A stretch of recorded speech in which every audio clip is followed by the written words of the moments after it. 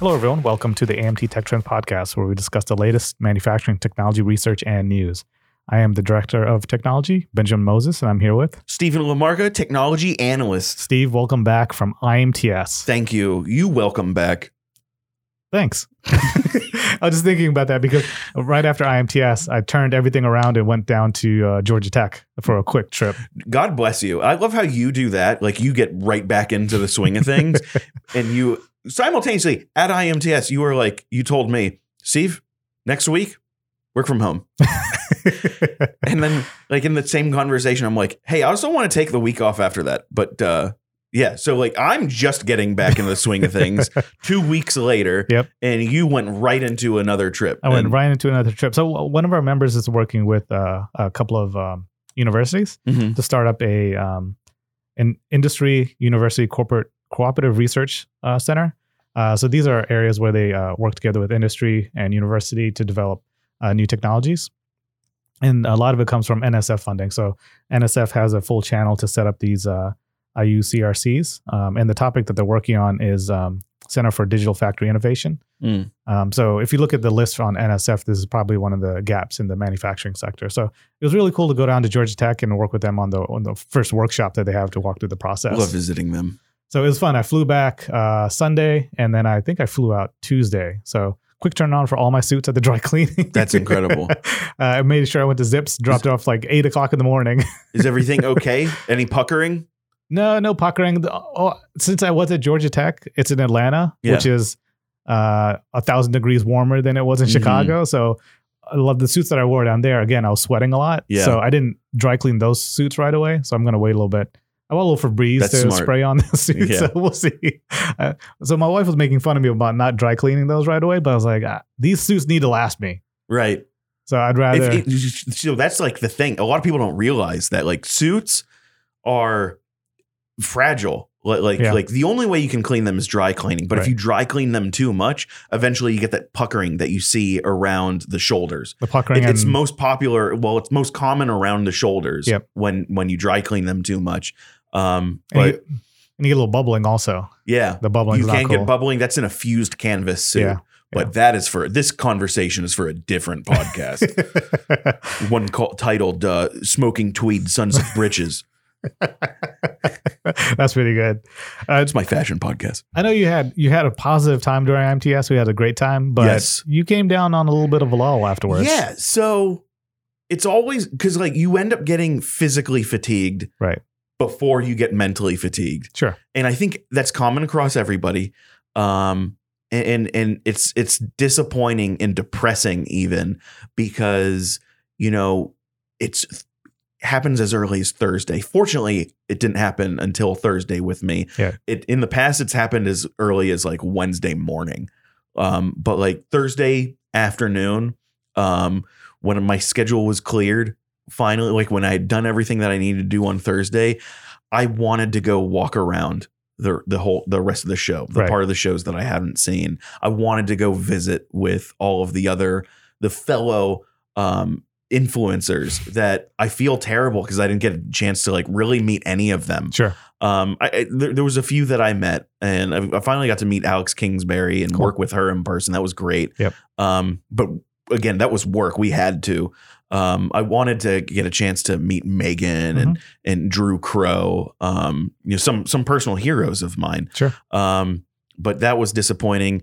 Just in a lot of like the end of IMTS, the IMTS aftermath depression comes from being physically fatigued before you're mentally fatigued. And it is mentally draining going to that. But because it's just such a big show, you get really worn out. But I was talking about, this end of show depression that comes on. Cause like 2016 was my first show. Right. And I was like, man, I really wish it was 2 weeks and not just 1 week. And a lot of people told me why that it's a good thing that's not 2 weeks. Right. Because a lot of exhibitors, as much as they love IMTS and as much as good a business it does for them, it's draining on all of their draining on financials. Like, sure, you make big, close big deals while there, but it costs a lot of money to be there.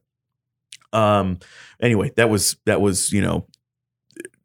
just crossed out real quick. But like every IMTS, I've always gotten some sort of like FOMO that I didn't see the whole show. Oh, sure. Fear of missing out. Right. And I genuinely, this show, I feel like I saw the most, even though I didn't get to meet as many people as I wanted, still got to meet a ton. This was my most successful show yet. Nice. And the most successful show yet, like, which was really awesome. But I was talking with Mo over in Marcom, and she was like, because like, Marcom especially, they are all hands on deck 9 months before the show, right? And like pulling their hair out and getting gray hairs, as early as like a year out, like prepping for IMTS. And when it finally comes to fruition and the show closes and it's over, you'd think you'd get like this sense of relief. And I get a sense of relief. I know you get a sense of relief, but like, it's the way she described it, and I never realized it, but we totally experience this, is like a postpartum depression. Oh, there's definitely a postpartum depression to the end of IMTS. Okay. And, I'm glad I'm not the only one that feels that way. Cause like, you do get like, did I see everything? Yeah.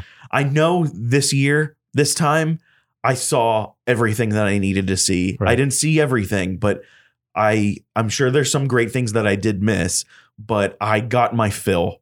I wish I had talked to more people. Sure. That I felt terrible about, but that was just physical fatigue. I never got to like, shake the hands of Andrew Crow. Yeah. I never got to have,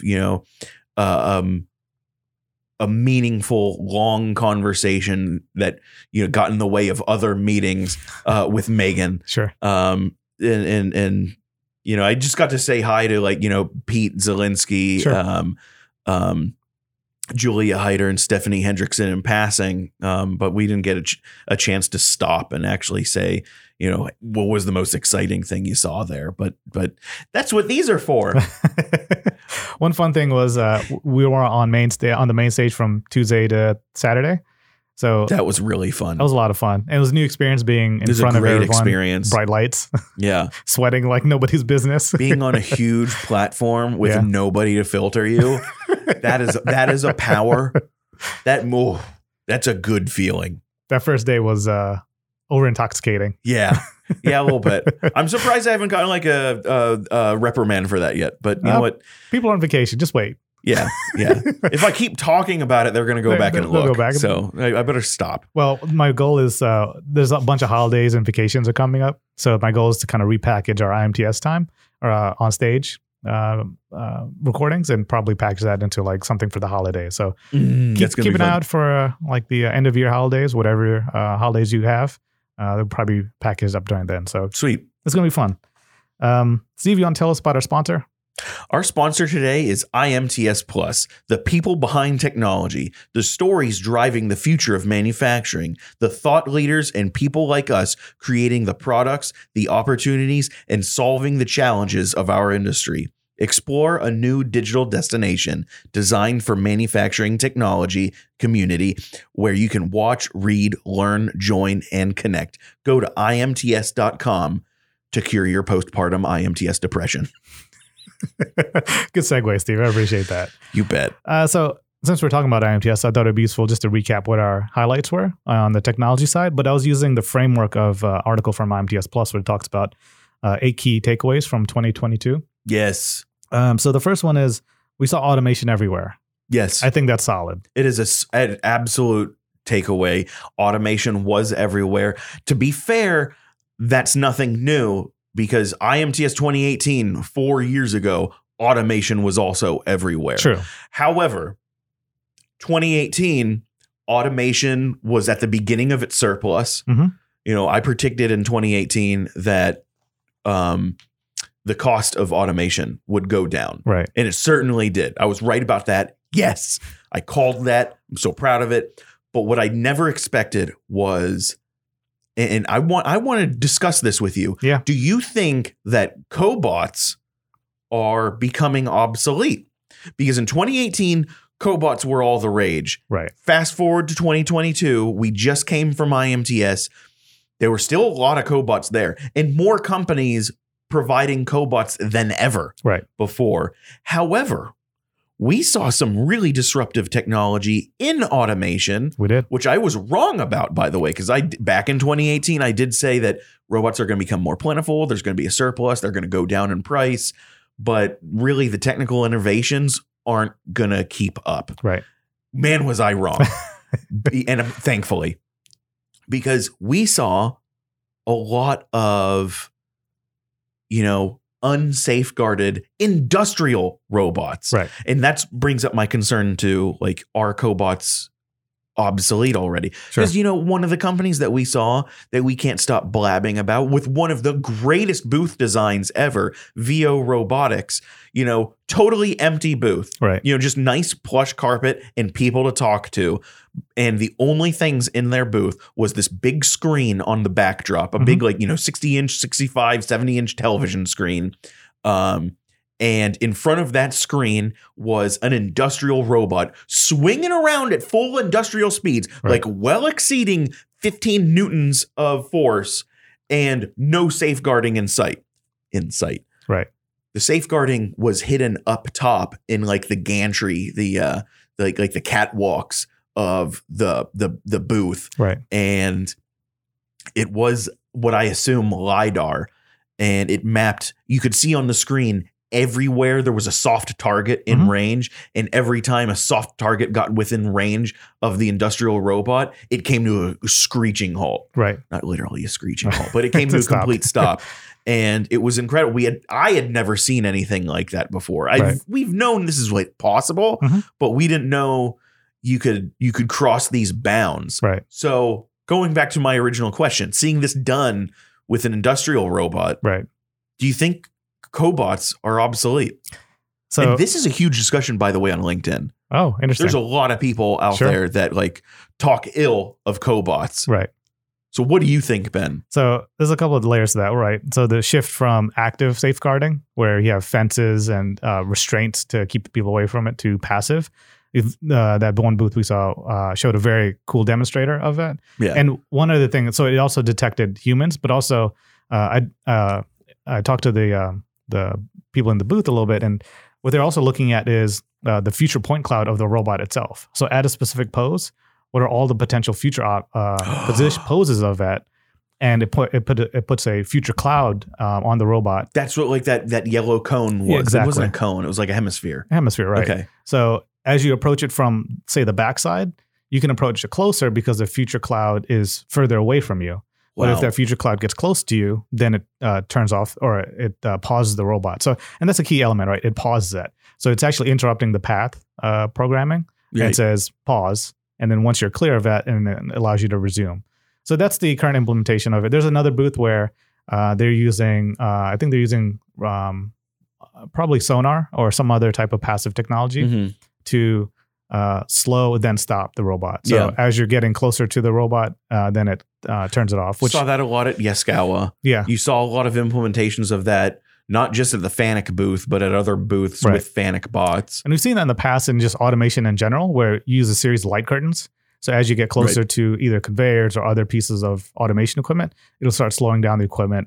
And the logic is fairly solid, right? As you cross certain light curtains, it slows it down till you hit the last one, then it turns it off.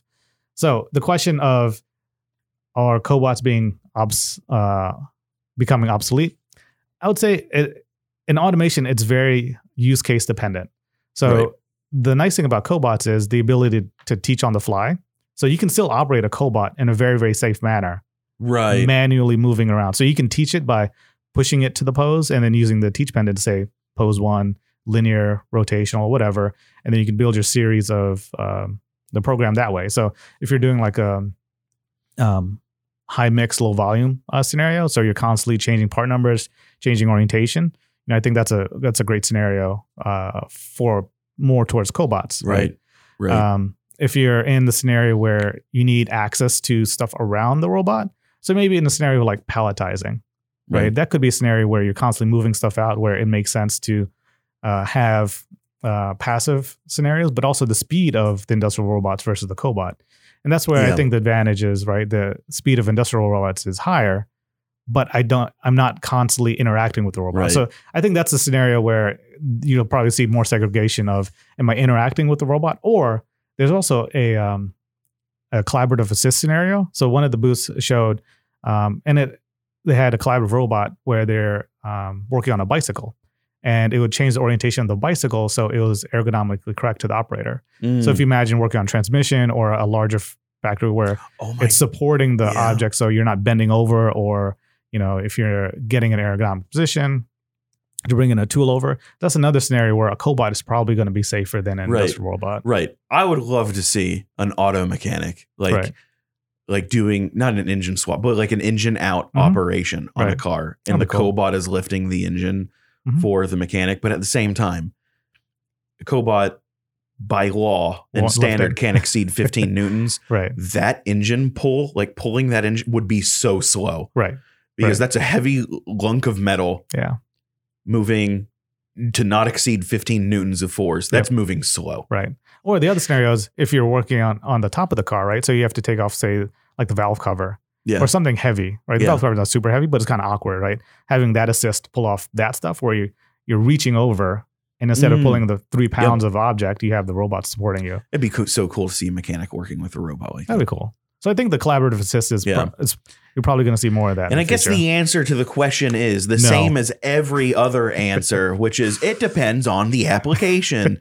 It's like, you wouldn't, if you would want to use, a collaborative robot would be obsolete and unnecessary in a nearly total lights out, lean manufacturing application where there's barely any humans in sight. You don't even need the lights on.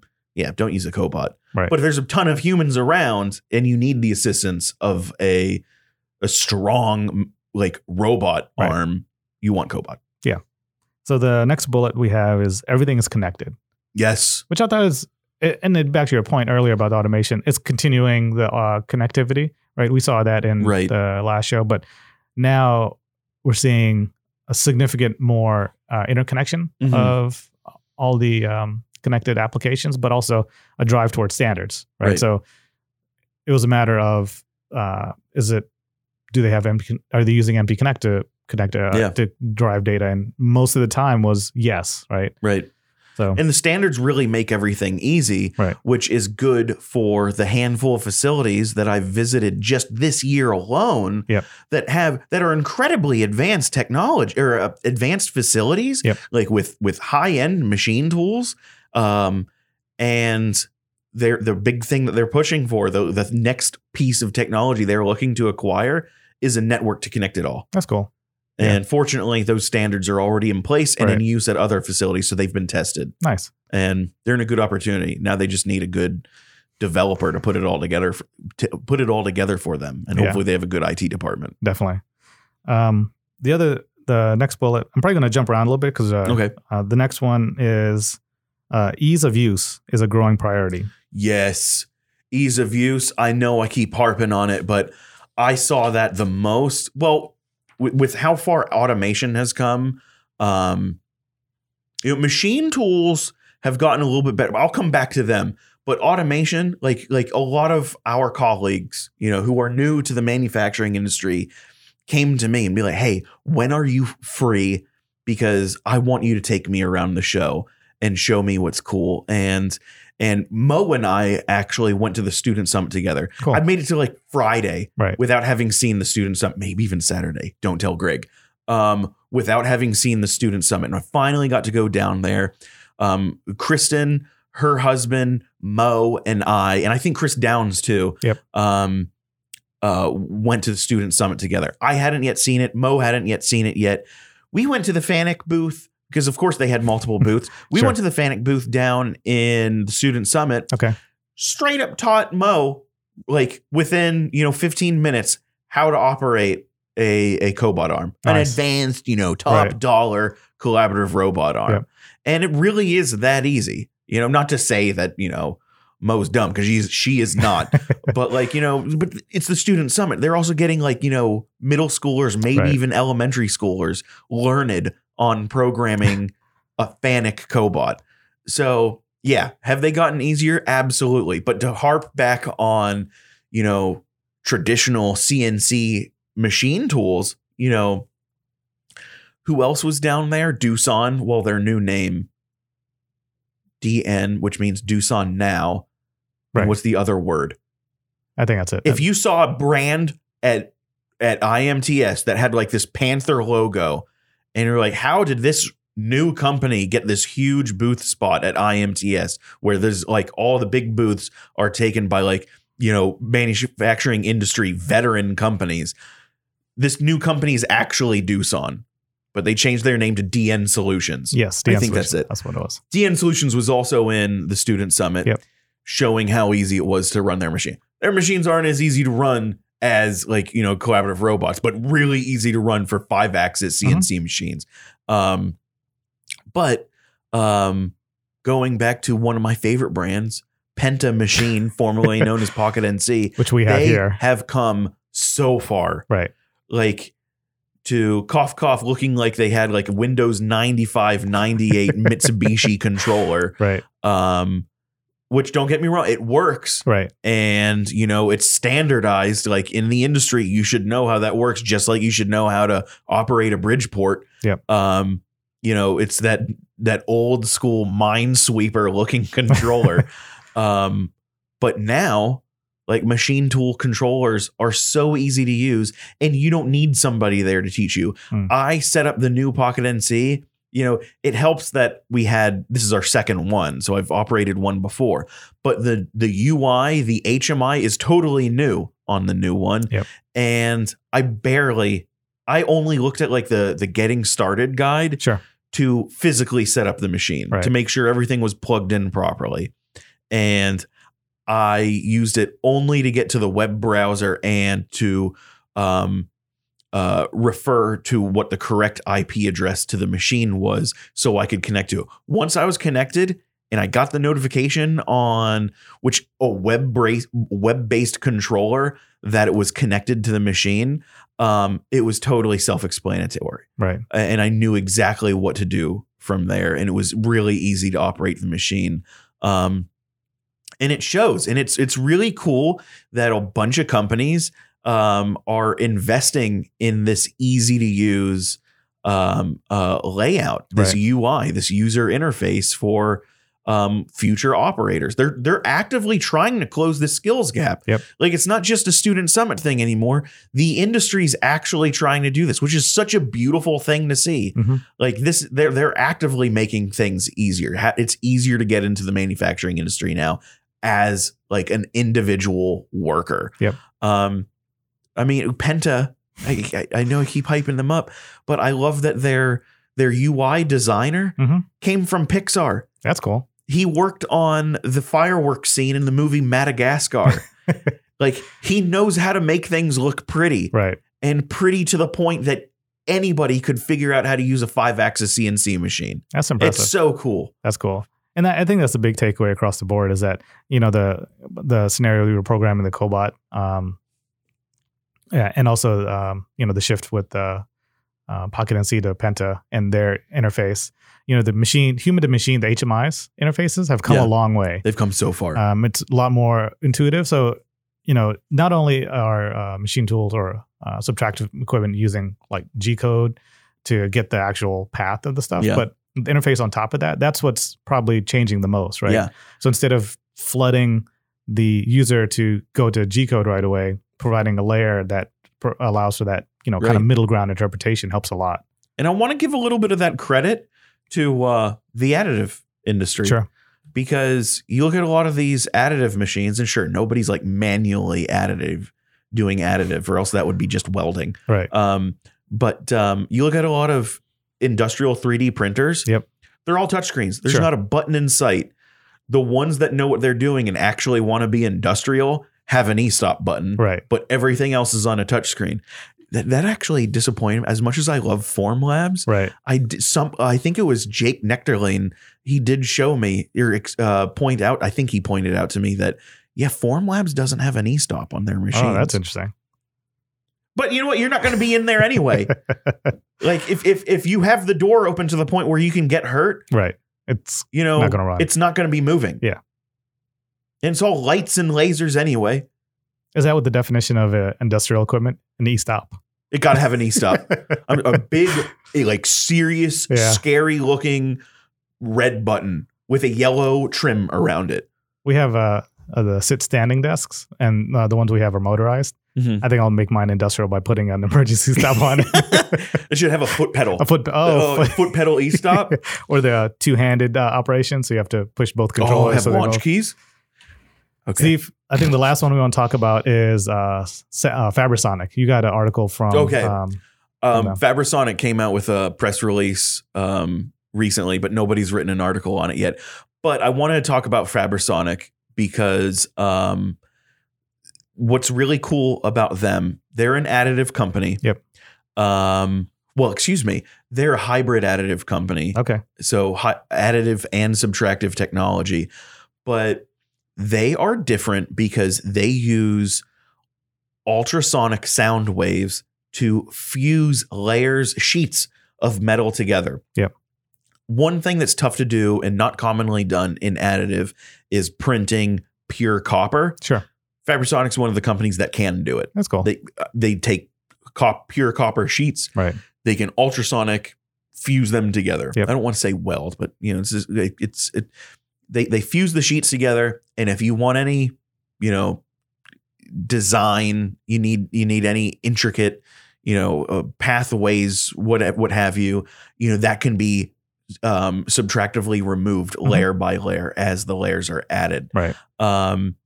But what's really cool is I remember one of the very impressive companies that I saw at my first IMTS in 2016 was Acoustex. Right. A spindle company, and it's tough to find them on the web now, but they were a spindle company that vibrated, if I remember correctly, they vibrated at an ultrasonic frequency the spindle head to evaporate any coolant or debris. Oh, sure. As it's cutting, right, to extend tool life, cutting tool life. The patent holder behind that ultrasonic frequency technology for Acoustex back in the day is the same guy that holds the patent for the guys and girls at Fabrisonic. Nice. And it was really cool to see that, how my most recent, it's easy to go back to 2018, see what's happened then, but like being able to link all of my IMTSs, so many IMTSs back to each other. Yeah, right. And that was just fun. That's cool. And I do like the ability. So yes, I know where you're going. Their ability to print PCBs, right? Like actually use additive manufacturing in its entirety. Yep. To make a PCB, not like, print a few layers, then stop. Somebody comes in and installs like the wiring loom or harness or whatever. It does it in one shot. Yep. It can do it in one shot. And because it's a hybrid technology, you can make a PCB, which just sounds a little weird, but you can print a PCB entirely out of metal. Right. Like you can have your insulatory layers in there, but it is what is essentially a metal, PCB board, right? Computer board. Yep. And that was just wild to me. Yeah, that is. So, and they make really pretty parts. Like they're subtractive. Not gonna lie, their subtractive technology, really good surface finish. I like that. Like Swiss watch quality. That's what caught your eye. With it. And that's a big takeaway for me is that, getting the mixed materials. I did find an article they were running low on time is printed circuit boards, but the idea of modifying the circuit board so not everything's 90 degrees, which is kind of the current fabrication method, to allowing the board go like 45 degrees as you grow it. So yeah, I do like the concept of mixed materials, and if you look at a lot of assemblies, there's always a mixed material scenario, right? It's rarely one material. That's the big advantage of additive also is putting the right material where you need it. So if you have an abrasive section or a section that's constantly in contact, make that harder than the rest of everything else, right? So that's a fascinating use case, and I like where they're headed with that. And wish them luck. That's gonna be cool in the future. Dude, they're gonna be awesome. Where can people find more info about us, Steve? amtonline.org/resources. Like, share, and subscribe. See you next time. Bye, everyone.